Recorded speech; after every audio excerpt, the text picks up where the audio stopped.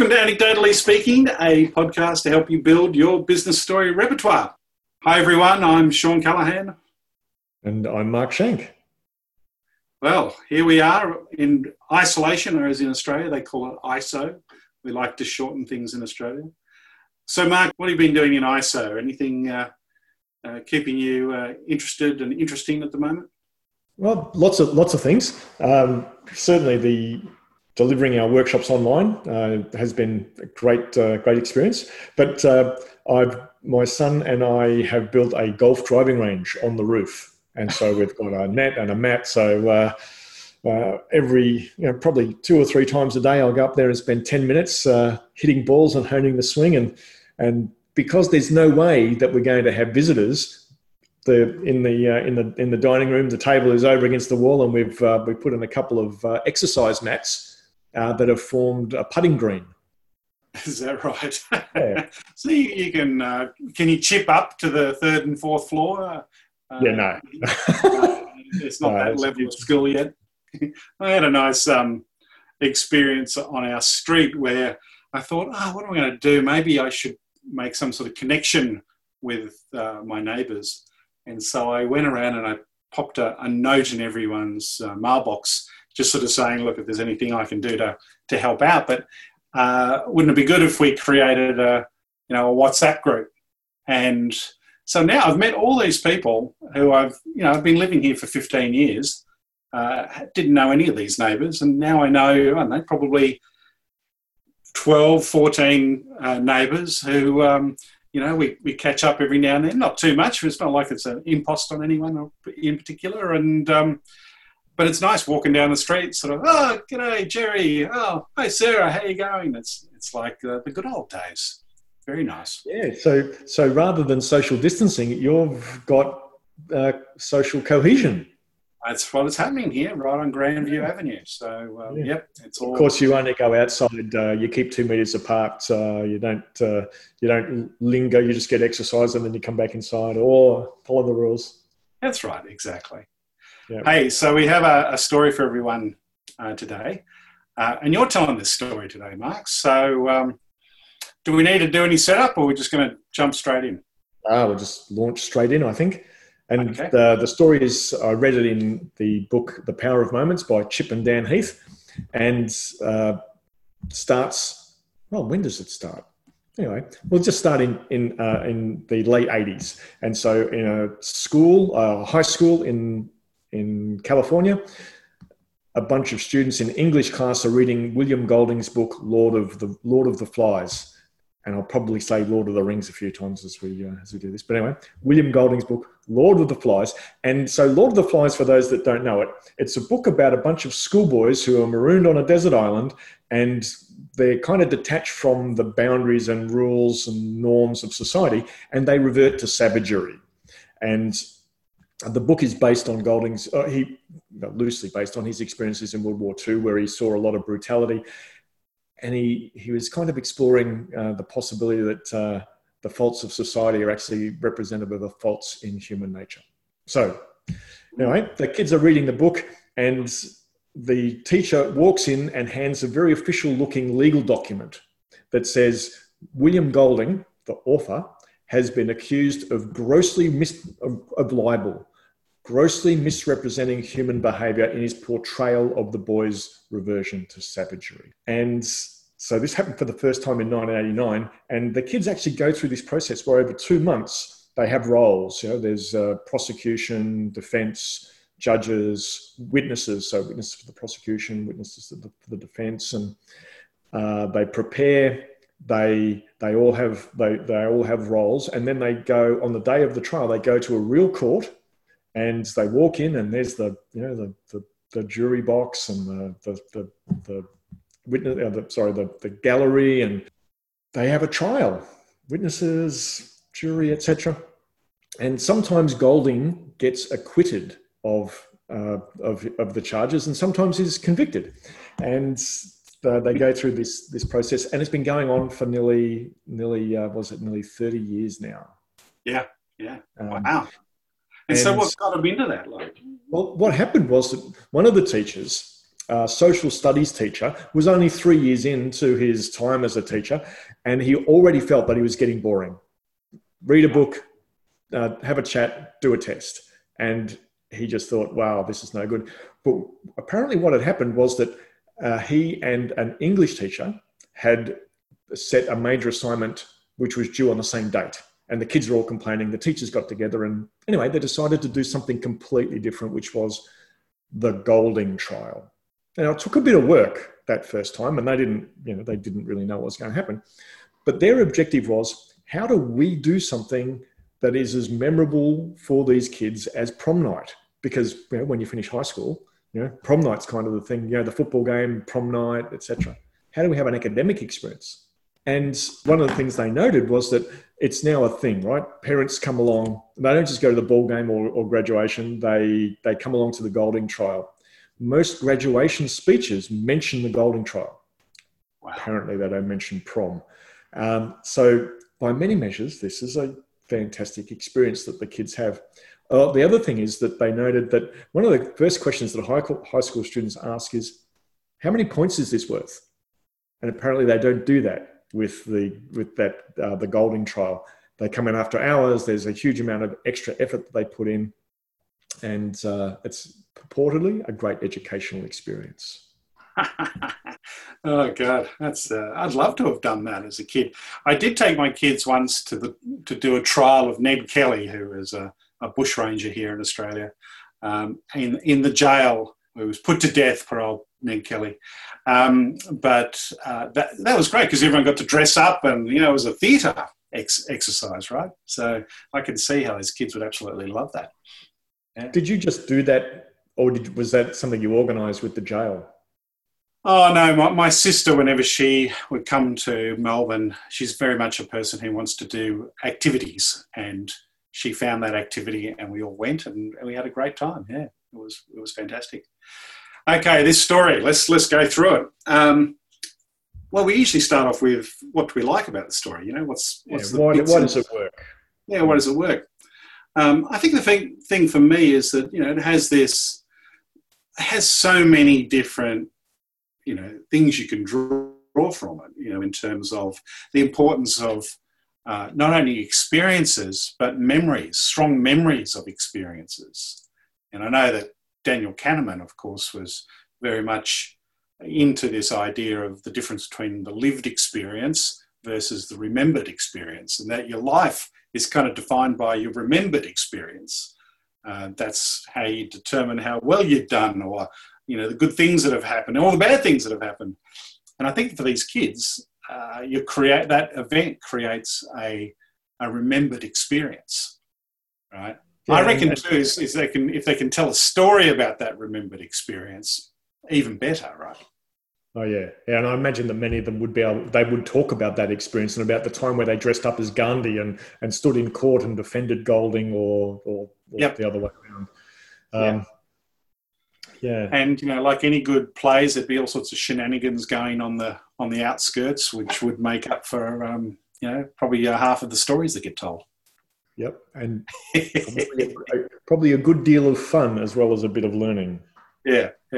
What about for you? What are some of the things that stand out and makes that story work for you? Well, one of the reasons that works for me is because I did read Lord of the Flies at school. Ah, right. And so I was like, oh, that's one of the reasons why I'm telling it, because I read it and I went, I like that. And of course, that's because it's very relevant to me. It's one of the things So that makes an important point about relevance, right?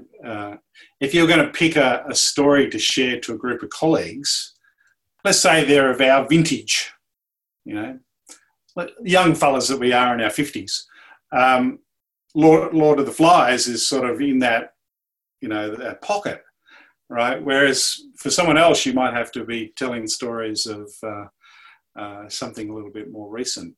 Yeah, some more contemporary. Yep.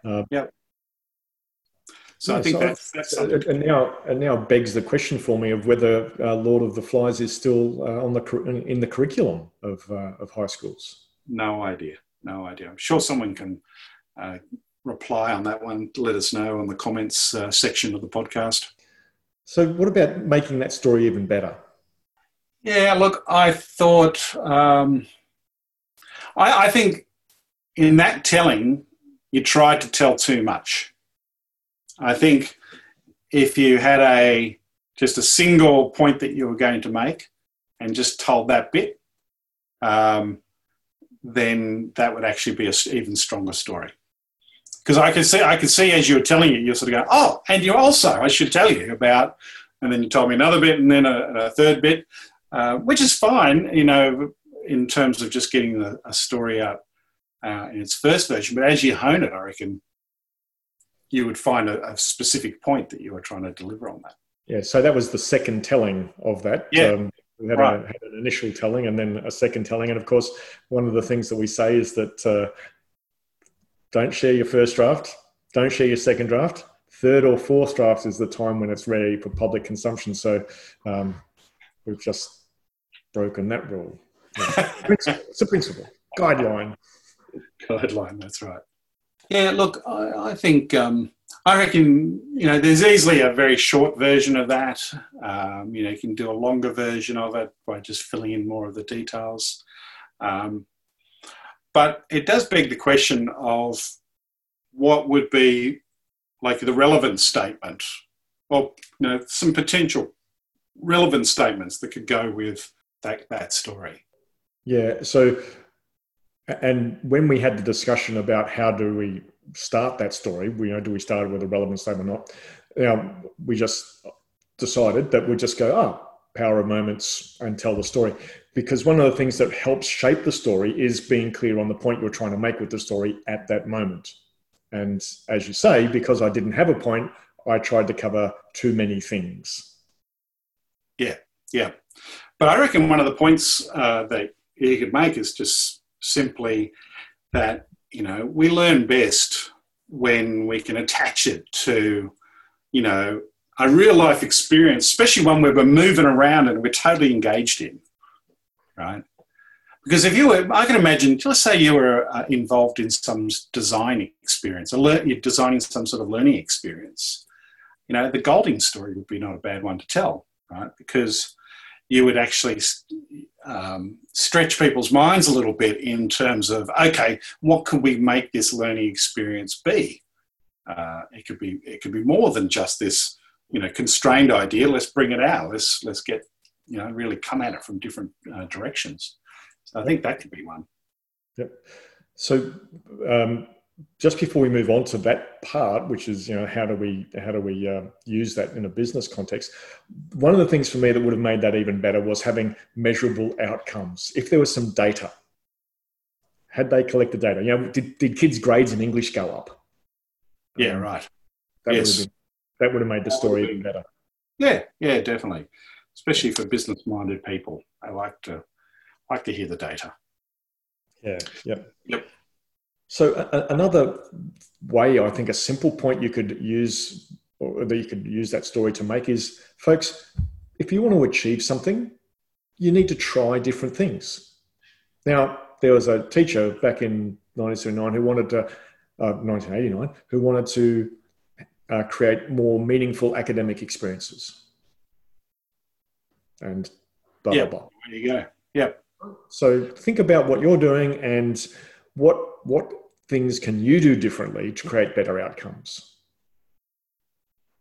I've been asked by an organisation, a government organisation actually, to help them collect stories of innovation, and this would be an innovation story. Yeah. Right? Yep. And what I'm getting them to do in their organisation is collect a whole bunch of innovation stories, share them, and then just have conversations around them. We've done this with a range of different companies, and it really does help embed a different mindset and the great learnings from all the different innovations. You start to realise that innovation is not just one black and white thing. It's made up of lots of different things, lots of possibilities. Yeah, and it's a different way of thinking about getting more innovation happening, because a lot of organizations go, let's define innovation. Let's have a great definition of innovation and we'll share the definition of it. And it's like, yeah, that's kind of okay. But Everyone's just going to argue about the definition. Just go and find some examples. Yeah, exactly. What does it look like? Yeah. Other business points? Other business points. I think they were the ones that really jumped out for me. Except one of the things I'm a big believer in, and it sort of did derive from that Kahneman work on lived versus remembered experience. But when my wife and I, Sheena and I, went walking in Spain on the Camino, we had that experience where at the end of the day, sometimes we'd be sitting just the two of us at a table and you didn't share what happened during the day because you were both with each other through the whole day, right? And so it was a less memorable day than those days when we sat with a group of people who we didn't meet, because we would retell the stories of what happened during that day. And those retelling the stories sort of embedded in us a little bit about what happened, and it was the more memorable day. And I just wonder for those kids that, school is just this repetitive thing, and then boom, there's something very different happens.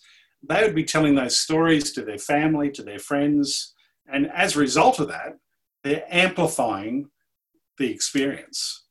So I like to think that stories give memory a fighting chance. So that if you can tell the story of the memory, well, that's when you're, got something that's solid and can be retold and even written down or recorded or whatever. So I think there's something in there that you could potentially use that story for. I certainly would.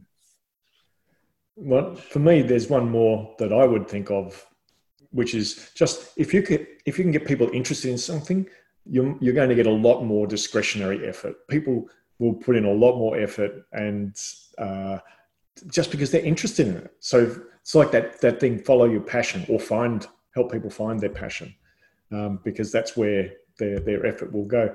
And I remember back 10 years ago working with a government organisation around communities of practice, or a community of practice around, of all things, SAP implementations. And exciting stuff.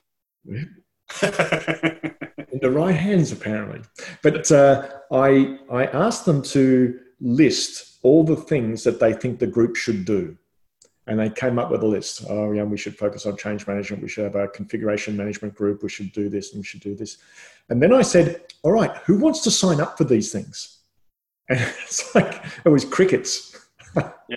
Yeah. I was like, obviously we think we should do this.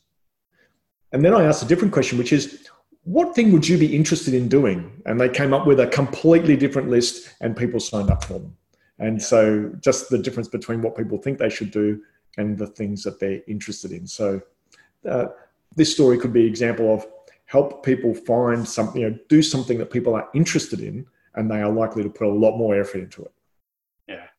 And I think this is playing out right now with the isolation, the COVID-19 isolation for school kids. There's a lot of parents at the moment are thinking, I've got to give them schooling, right?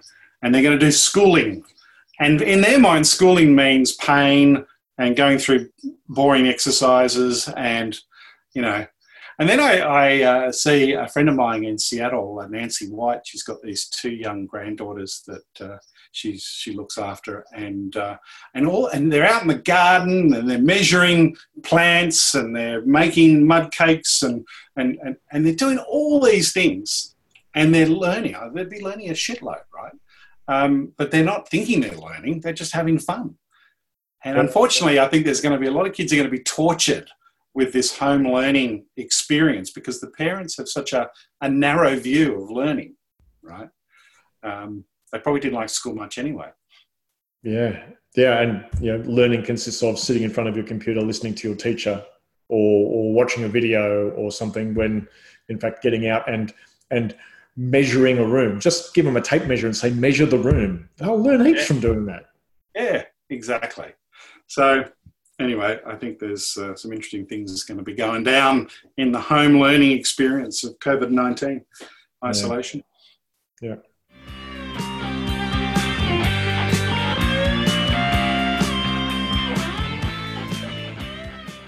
Good. Okay. Well, this is where we give it a bit of a rating.